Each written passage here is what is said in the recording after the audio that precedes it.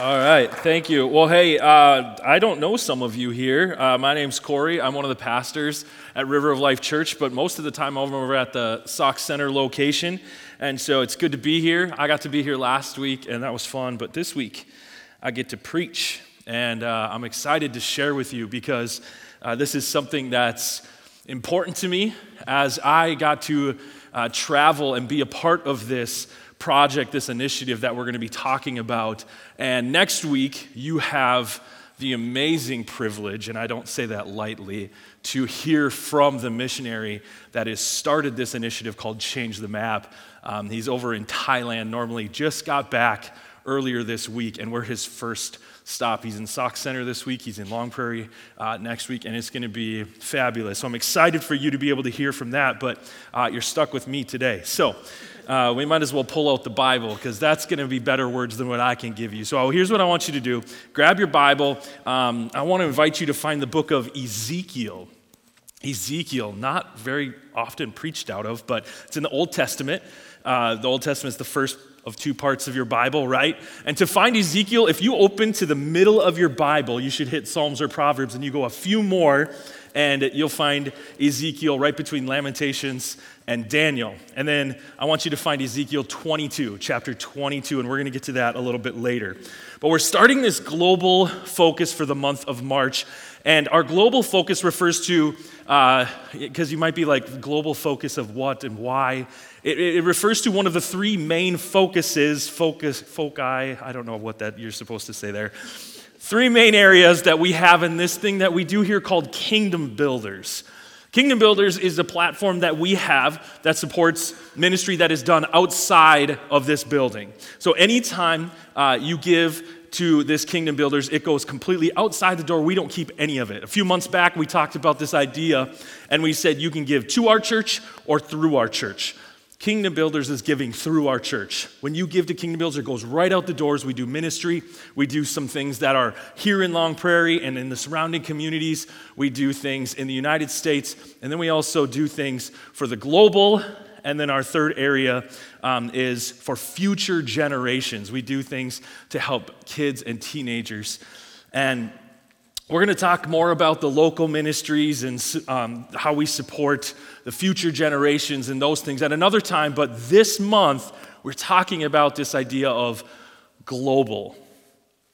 Now, this is going to be funny to some of you because some of you know me, but something hit me the other day while I was watching an episode of a show that I'm kind of into right now. I realized as I was watching this show that we look at the population of our world in an interesting way. Okay, so I was watching Star Wars. Okay. I love Star Wars. Shocking, right? But it hit me. On almost every planet in the Star Wars universe, all the people on the planet are called the same thing. Every single person, they're called the same thing. On the planet Nemoidia, you have everybody on that entire planet is called Nemoidians. Genius, right? You go to the planet Mandalore, and everybody on the planet is called Mandalorians. You go to the planet Camino, everyone is called a Kaminoan. And on the planet of Kashyyyk, everybody is called? Nope, they're called Wookiees. But they're all Wookiees, right? They're all the same. They're all the same. Here's my point. We don't see the population of our planet like that. We separate ourselves. We have all these different names that segregate us. We have Americans and Mexicans and Colombians and Moroccans and Iranians and so on and so on and so on. And I wish that we were more like the president from another amazing sci-fi movie, the classic Independence Day, right? If you can't tell, I like movies that are not realistic because I deal with reality a lot. It's just fun to escape sometimes. But as the planet in this movie is being attacked by aliens, the president of the United States gathers a bunch of Air Force people, and this is what he says. Listen to this. He says, aircraft from here will join others from around the world, and you will be launching the largest aerial battle in the history of mankind. And here he pauses and he kind of looks down as if something just occurred to him. And he continues very matter-of-factly. He says, mankind. That word should have new meaning for all of us today. We can't be consumed by our petty differences anymore. We will be united in our common interests. And everybody's like, yeah! It's awesome. But listen, we as mankind, we have a common interest. And that's the kingdom of God. And it doesn't matter if you are American or Mexican or Colombian or Moroccan or Iranian or whatever, God wants every single person that is a part of mankind to know him. Okay? Did you catch that? Doesn't matter where you live, doesn't matter who you are, doesn't matter what they've done to us or whatever. God wants every single person in mankind to know him. And that is why we are globally focused as a church, just as much as we are locally focused as a church. Everyone needs to hear about Jesus. And the global church is a very interesting thing. You have some areas like Nicaragua where 96% of the population is Christian. The church is thriving there. And then in other places, Jesus is not known nearly as much. There's actually a huge portion of the world that is not doing so well and is actually considered unreached. Unreached. And I'm going to define this word unreached for you really quick so there's no confusion to what this means. So here's what the word unreached means. It is defined as a group that has no indigenous community of believing Christians with adequate numbers, which is more than 2% of the population, and resources to evangelize this people group without outside assistance. So this doesn't mean that there's no Christians in this area. It simply means that most of the people there have never heard of Jesus and most likely never will unless somebody comes and tells them. That's what it means to be unreached. And I want to show you something on the screen here called the 1040 window. Okay? It's called the 1040 window because as you can see, it contains the countries that fall between the 10 and 40 degrees north latitude lines. Nearly 2/3 of the world's population, 5.27 billion people live in these countries. 5.27 billion. Now, why is the 1040 window a big deal? Because 3.25 billion of those 5.2 billion are considered unreached. 3.25 billion people that live in the 1040 window are unreached, and most of them have never heard the name of Jesus. Now, going back to what I was talking about with this idea of we are mankind, if we truly care about the kingdom of God and not the American kingdom, if we care about mankind finding Jesus like he cares about them, like Jesus does, then this right here that you see on the screen, this should be a big deal. Almost half of the world's population is unreached. And of those, specifically 1 billion Buddhists are lost and living in darkness. The darkness that would absolutely break your heart if you saw it. And that is the area that we are going to be focusing on this month. We're taking the whole global focus and we're narrowing it a little bit to the Buddhist world. Back in November, I had the opportunity to travel to the Buddhist world, to Thailand. I went with a few other pastors from Minnesota to visit with a missionary named Mark Doreen. He started this initiative called Change the Map. And we're going to talk more about what Change the Map is in a few minutes, but I want to tell you a little what I experienced while I was over there. I learned some things about Buddhism that were very interesting. Very interesting. We all have these preconceived notions of what Buddhism is all about, and I'm telling you, most of them are wrong. Many of us have heard of karma, right? Karma, we think of that when we think of Buddhism. This is a foundational belief for Buddhists. Karma is the belief that our actions have good or bad consequences for this life or the next. You do something bad now, you're going to reap that benefit in the future, whether it's in this life or in your next life. Along with karma, we have what's called merit. Merit. And these are actually the things that you do to make your karma better. There are all sorts of ways to make merit, is the way they call it. We make merit. In the Buddhist culture, you can be generous. There's acts of kindness, meditation, and you can even transfer merit to other people. And because of all this, most people believe that Buddhism is this loving religion where everyone is at peace and everyone is happy. Well, people are definitely kind to each other over there. Very hospitable country. People were so nice to us over there, all over the place. They are afraid their karma will drop. That's why they're nice. They almost have to be. So it's a kind place, it's a nice place, but there's not a lot of peace, and there's not a lot of love.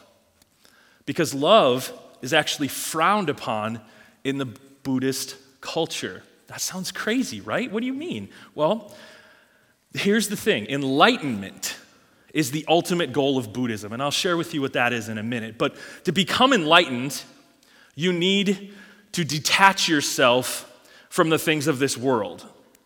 Okay, that's when you become enlightened. And you become enlightened so that you can understand the true nature of the world, of yourself, and of the things around you. It's really confusing. If you look it up, you're going to see people on the internet say, enlightenment is probably the most important thing in Buddhism, but nobody really understands what it means. So here's the crazy thing. If you love something, you have attachment outside of yourself, and you will not be enlightened. So you are actually told not to love, not to become attached. So why become enlightened? And here's a really uplifting topic for you. This is so depressing. Check this out. Buddha was the first person to become enlightened. He was a Hindu, and he actually sought enlightenment because as a prince, he was a prince, he lived in a palace, he had never seen suffering before. But one day after he fled from the palace, think Jasmine from Aladdin, right? He fled from the palace and he saw a world of suffering and pain and sadness. And he surmised that the meaning of life is to suffer and that we need to find a way out of this suffering. Now, this is where reincarnation comes in, okay? One of the chief beliefs in Buddhism is that you are reincarnated after you die, you come back. If you led a good life, then you will come back as something better. You know, if you gained enough merit, your karma is good, you'll come back as something better. If you led a bad life, your karma is bad, and you'll come back as something worse. Well, Buddha decided that he didn't want to be reincarnated because you've heard the saying, life sucks, then you die. Well, in Buddhism, life sucks, then you die, then life sucks, then you die, then life sucks again, and then you die again, and so on and so on. And I'm sorry I said the word sucks in church. So Buddha meditates under this tree until he figures out how to not be reincarnated. That's enlightenment. Enlightenment, the whole point, the whole goal of Buddhism is to cease to exist. Because life is so awful, it is so painful, I will do whatever I have to do to not come back again. How depressing. As you can imagine, that has huge ramifications on how we share the gospel with Buddhist people. We preach eternal life. You get to live forever. And these guys are like, yuck, I don't want that. I'm trying to get out of this. I'm trying to stop living. It makes it tough. So I saw these beliefs played out all over the place while I was over in Thailand. And that's one thing that I actually kind of admire about the Buddhist culture, because they have integrated their faith into their everyday life on a massive level.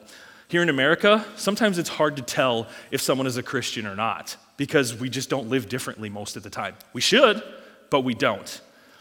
But everywhere we went, we saw shrines, we saw spirit houses, not to mention the massive temples.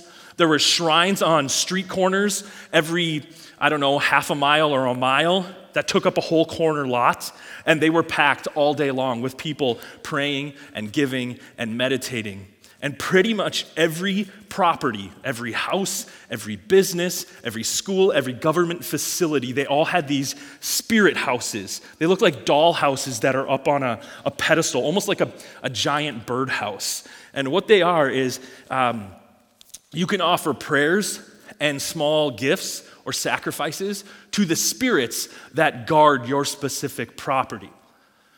Their faith shaped their life. It was everywhere. The temples were massive, and they were so ornate. They were by far the richest properties in the cities. People give ridiculous amounts to these temples so that they can gain merit. Many times these temples were built on the highest hills in the towns. They call them mountains, right? So that they could be seen from everywhere. There was always people there praying and giving, but it was crazy to me. There was a lot of tourism. Not this picture, but there was a different picture where you saw a lady in the background holding her cell phone, taking pictures of people praying. It was just no big deal to them. It was all over the place. It felt sacrilegious to me to pull my phone out in a temple and be like, felt weird, but they didn't care. They were there to gain merit by praying and giving. They were there to gain, listen to this, they were there to gain luck and power from the spirits that they were praying to. They would go to these places to pray to spirits to gain luck and to gain power. There were so many other things that I wish I could tell you about the different festivals, the mixing of Buddhism with all these different religions, like Buddhism and Hinduism mixed, animism thrown in there, ancestral worship, all of these things just mixed together. There was so much that I experienced and I learned. One of the main things I think I walked away with was just seeing the lack of hope. There was no hope. And these people were awesome. They were great. I love these people. I love Buddhist people, but they are lost and they are hopeless. We heard Thai people who had become Christians. They would explain, almost every single time they would explain their life before, and they would use this word, stuck. And as a Buddhist, they just felt like they had no hope of being enlightened or of being reincarnated as something better. It's all so random and so unsure that they don't have any type of assurance at all that they are doing well or what's going to happen to them. And it hit me so hard. They're just stuck. There's no hope for them if they keep living the same way that they are now. They need the gospel. They need to hear about the only true hope that is found in Jesus. And check this out. It is being preached over there, okay? It is being preached over there. And you're going to hear next week some amazing stories. Or if you've read the book, Change the Map, so far, like Mark Dreen, he's going to share you some amazing stories. Missionaries are there sharing the gospel. Churches are being planted. They're coming to know him. I went to a church service, and I got to see two guys, one in the second row and one in like the fourth row over there. They walked forward at the end of the service. Two Thai guys walked up, weeping, gave their life to Jesus. Things are happening over there, but it's not happening enough. And that is why Change the Map was created. This initiative, because we need to be more intentional about reaching these 1 billion Buddhists for Jesus. There's such a spiritual darkness in the Buddhist world. It's dark. Listen, they understand and they admit that many of the spirits that they pray to are evil. They don't care. They don't care if a spirit is good or bad as long as it can give them luck or power or make their situation better. They are openly inviting evil spirits into their temples, into their cities, into their homes, into their lives. And because of that, it is a dark place. Many people, even many people I was on the trip with, when you would walk into these areas, they would just talk about the darkness that just weighed on you, the dark oppression when they were around these Buddhist areas. And there's no doubt in my mind that these demonic presences have power and are doing whatever they can to push back the gospel being heard or believed. They're fighting. You've heard that there are spiritual battles that are being waged. It's real. I've always known about spiritual warfare, but I've never been somewhere where it has been so real and where it's really, where I've been so aware of it. It might sound crazy to you, but evil spirits are a real thing even today. We don't just read about them in the Bible, it's happening around the world today. And we are doing battle with them in the spiritual realm when we are trying to bring Jesus to the Buddhist world. And this is why we're talking about Change the Map. Because first and foremost, Change the Map is a prayer movement. As Pastor Josiah said, you're going to have opportunities to give, but the most important thing that we can get out of this month is to be a part of this prayer movement. It's about mobilizing prayer partners to push back the darkness and open up the Buddhist people's minds to hear what Jesus has to say.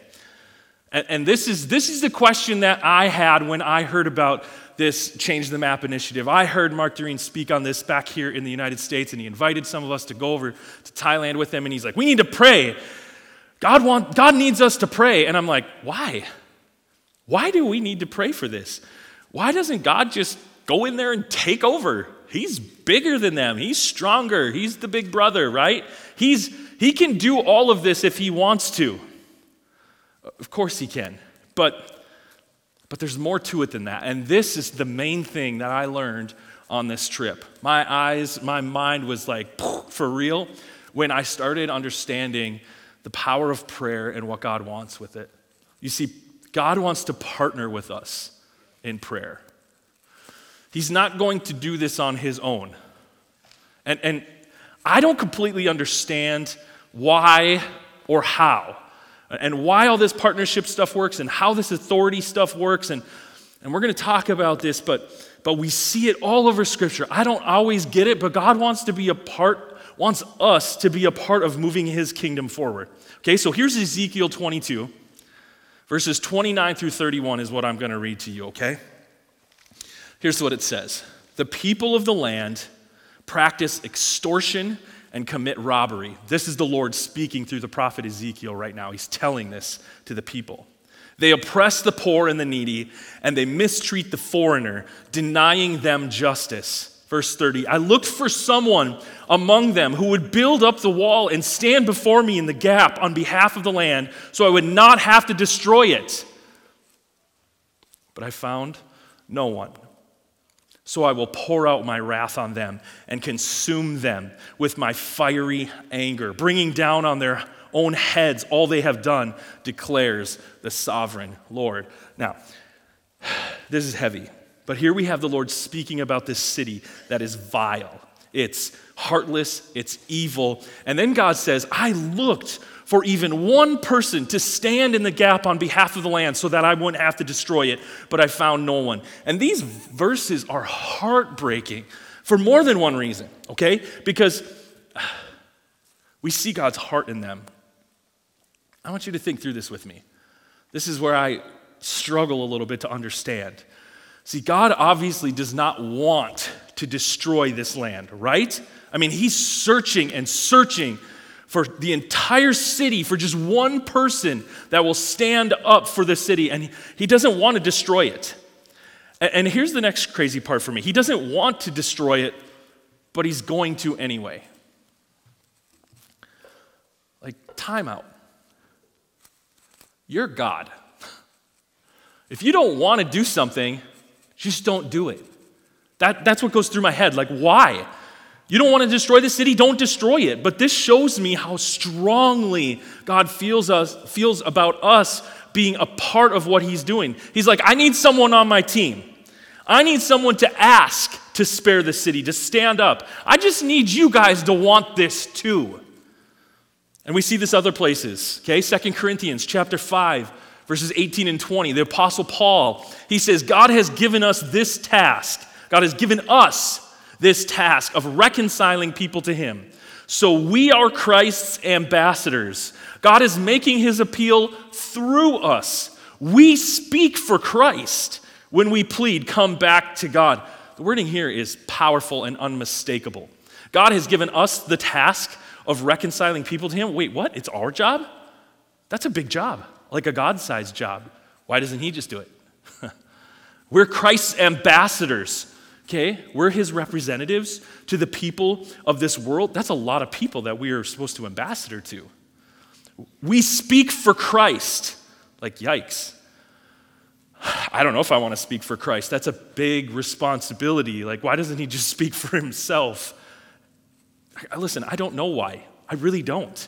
I just know that he wants to partner with us. We see it all over. There's something more going on here than we understand. It's something that God thinks is important that we just don't get.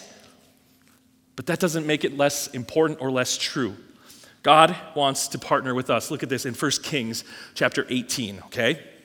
I'm going to read this one to you or just tell you this story. See, we see God, he has imposed a drought that has lasted for 3 years in 1 Kings 18. Now he tells his servant Elijah, he says, Elijah, go confront the people and King Ahab because I'm about to send rain. Okay, check that. I'm about to send rain, he says. Go talk to the people. So God has already decided that he's going to send rain. But just a little bit later, in verse 42 of that same chapter, we see Elijah praying for rain. Why? God says, I'm going to send rain. I'm going to do it. And yet we see Elijah praying. Why does Elijah have to pray for rain if God has already told him he's going to send it? Again, I don't know, but God wants us to be partners in what he's doing. In Acts chapter 9, Saul, soon to become Paul, right, is met by God. He's blinded. And soon after, God says to a man named Ananias, listen, I think you're catching my train of thought here, so I think you'll hear it. God says to a man named Ananias, go pray for Saul because I want to make him see again. Just make him see again. Why? Why does Ananias have to pray? Why doesn't God just go, Paul, you can see? He wants to partner with us. I think you get it. I think you get it. But God wants to partner with us specifically through prayer. And here's one thing I think I understand about this. I think a big reason that he wants to partner with us is because of what we talk about here all the time at the end of each of our services. God wants to have a relationship with you, right? With each of us. He doesn't want to force his will on you. He doesn't want to just make you do things. He wants you to be in on what he's doing. It's not much of a relationship if you are forced to do what he says. He wants you to want to be a part of what he's doing. Now, when it comes to prayer, we should also not be trying to impose our will on God. We should not be pleading with God to do what we want him to do all the time. Now, don't get me wrong. Ask for what you want. God wants to hear that, okay? All right? God wants you to speak to him. He wants this. But we are not trying to change his mind about something when we are praying. See, we saw from our examples before that we are to be praying God's will. Hey, Elijah, I'm going to send rain. Elijah's like, sweet. God, send rain. Hey, Ananias, I'm going to heal Paul. I'm going to let him see. God, help Paul see again. In each of these guys have heard God's will, and then they pray it to release that thing to happen. This is what 1 John 5:14 says. It says, if we ask anything according to his will, he will hear us. If we ask according to his will. It's like a kid shopping for their parents' Christmas present, right? Some of you have little kids maybe, or you remember. What's the first thing you did when you were 5 or 6 years old trying to buy your parents' Christmas present? You say, hey, Mom, Dad, what do you want for Christmas? Right? You ask them, what do you want? What do you want? And then they're like, oh, I want this. And then what's the next thing? Okay, cool. Can you drive me to the store and pay for it so I can buy it for you? You have these kids doing nothing. The parents tell the kid what they want. The parents drive them to the store. The parents buy them for it. The parents probably even wrap it and put it under the tree. And then the parents open it up and they're like, oh, this is exactly what I wanted. See, listen. We ask God what he wants. What's your will? And then we say, okay, that's what you want. Will you do it? It's actually a pretty sweet gig. We don't have a lot to do. God, what do you want? Okay, do it. And I know we can get in the routine of just praying, God, I pray that your will in this situation be done. And that's not bad, right? It's like, God, I don't know what your will is, but I want that to happen. So whatever you want it to be done, let that be done. And that's okay. It's probably not wrong. I don't think God's going to ignore your prayer if you pray that way. But man, I want to challenge you. What if you, before you prayed for a situation, you actually took the time and said, God, what do you want to happen here? God, my best friend Cheryl, she just got cancer. And I want you to heal her. But what do you want? Is that what you want here? Or do you want to do a miracle and do you want to make this an amazing testimony? Or do you want something different for her? God, I'm really struggling at work right now, and I need a new job so that I can quit this one. Or I just got fired from my job. But God, what do you want here? And if we could take the time to ask God his specific will, I believe knowing his will and praying it is a powerful, powerful thing. And again, I don't exactly understand how it works, but God wants us to pray because prayer works, and God has chosen to work through the prayers of his people. Could he do it without our prayers? I probably. Why not? He's God. But many times he chooses not to. So really quick, 3 reasons why I learned over in Thailand of why we need to pray. Really quick, these are going to go fast. Number 1, God wants to partner with us. That part we've already beat like a dead horse, right? But here's the second part of that. God wants to partner with us, so he has given us authority. I want to really quickly look at Luke 9, 10, Luke 10, and Mark 16. In Luke 9, we read that Jesus sends out his 12 disciples to go minister to the people around them. But before they go, it says he gives them authority to cast out demons and heal diseases. Well, he did that to the 12. That's not us, right? Okay, Luke 10 shows Jesus giving authority to the 72 of his followers over the enemy and to not get hurt is basically what he gives them authority. Well, that's the 72, right? That's not us. Okay, well, Mark 16 through 18 says anyone, this is Jesus talking, anyone who believes and is baptized will be saved. But anyone who refuses to believe will be condemned. These miraculous signs will accompany those who believe. They will cast out demons in my name. They will speak in new languages. They will be able to handle snakes with safety. And if they drink any poisonous thing, it won't hurt them. They will be able to place their hands on the sick and they will be healed. Those things mentioned in those verses right there were the same exact things that Jesus gave to the disciples when he sent them out. We all have authority if we are followers of Christ. Jesus has given us authority because he wants to partner with us in moving his kingdom forward. You have authority if you pray in his name. Number 2, and worship team, you can come up and get ready at this point right here.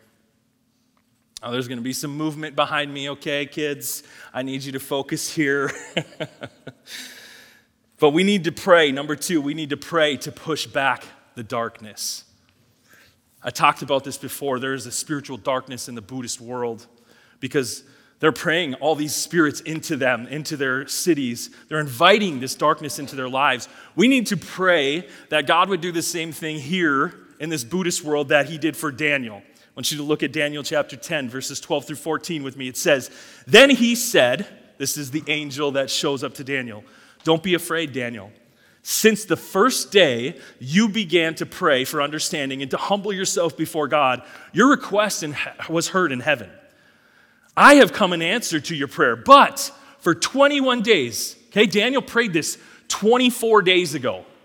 But in 21 days, the spirit prince of the kingdom of Persia blocked my way. I couldn't get to you, Daniel.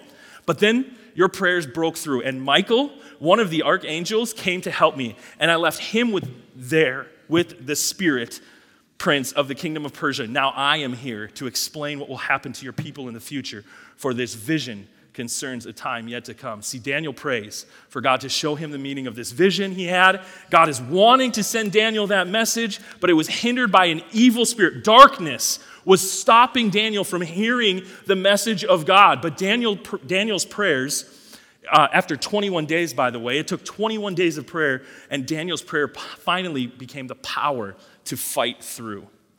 It's crazy stuff, but it's real.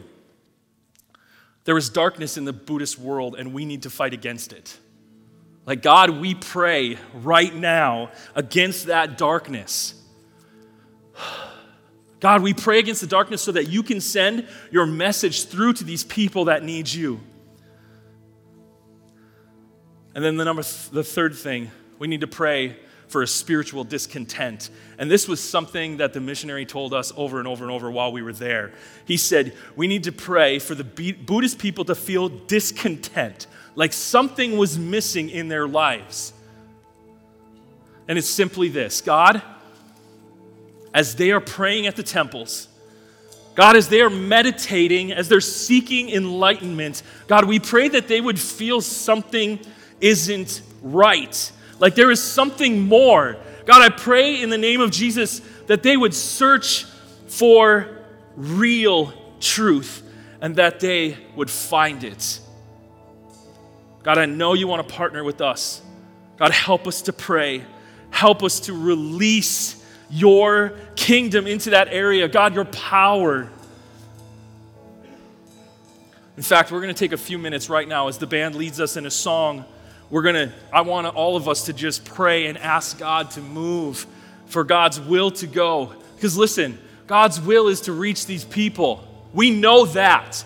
That is his will. So we can release that will as we pray. So here's what we're going to do. For the next 2-3 minutes, I want you to stand with me. And as this song is being sung, let's just pray for these people who need Jesus so much. God, we ask, we seek, we pray.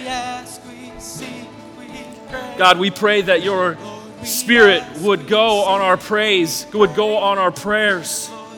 We ask, we seek, we pray that your power would move in the Buddhist world, that the darkness would be pushed back, and that 1 billion Buddhists would hear your name, Jesus.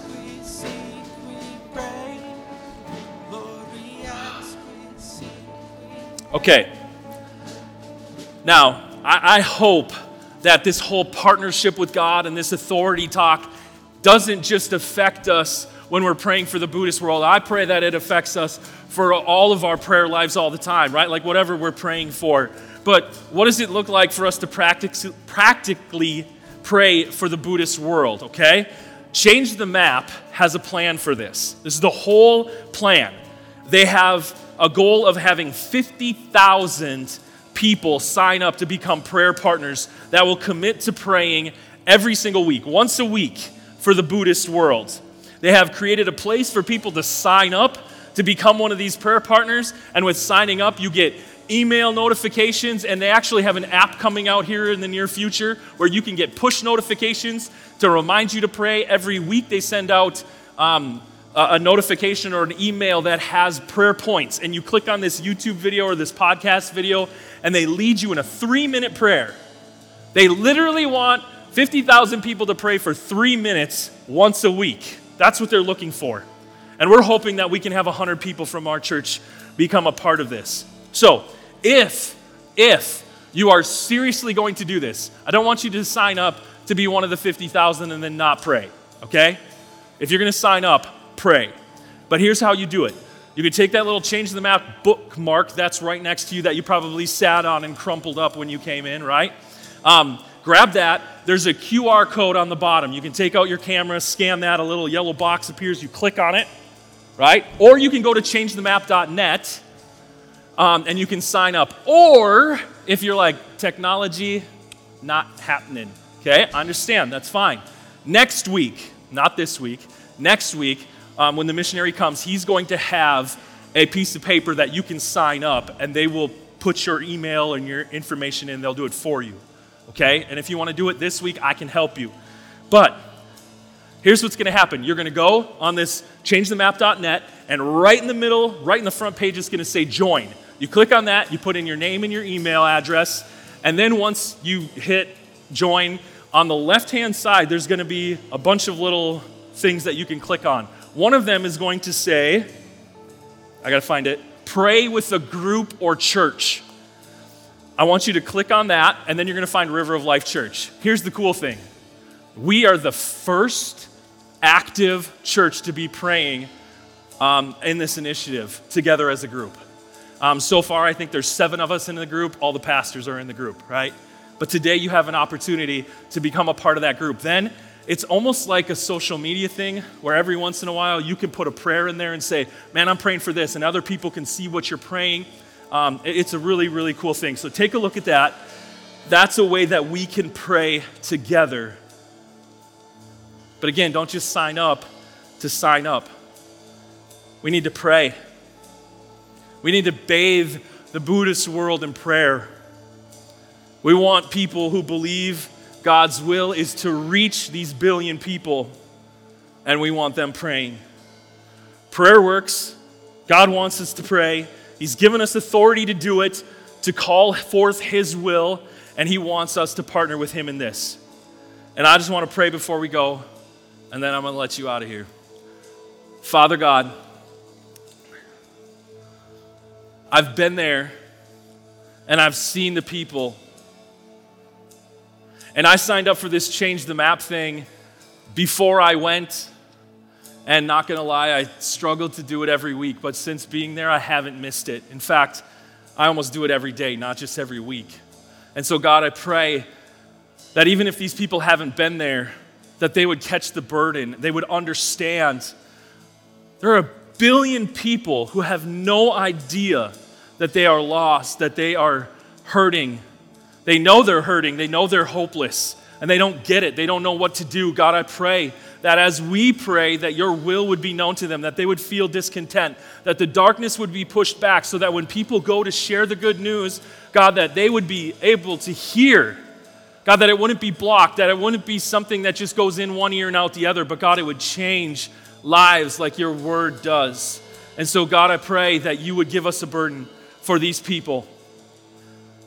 God, help us to partner with you. Even if we don't understand how it works, God, we know it's true and we know you've given us authority. So God, help us.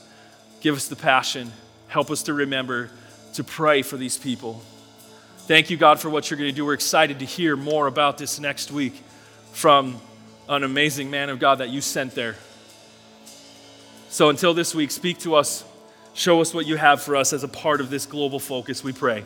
In Jesus' mighty name. And everybody said, amen. Amen. Hey.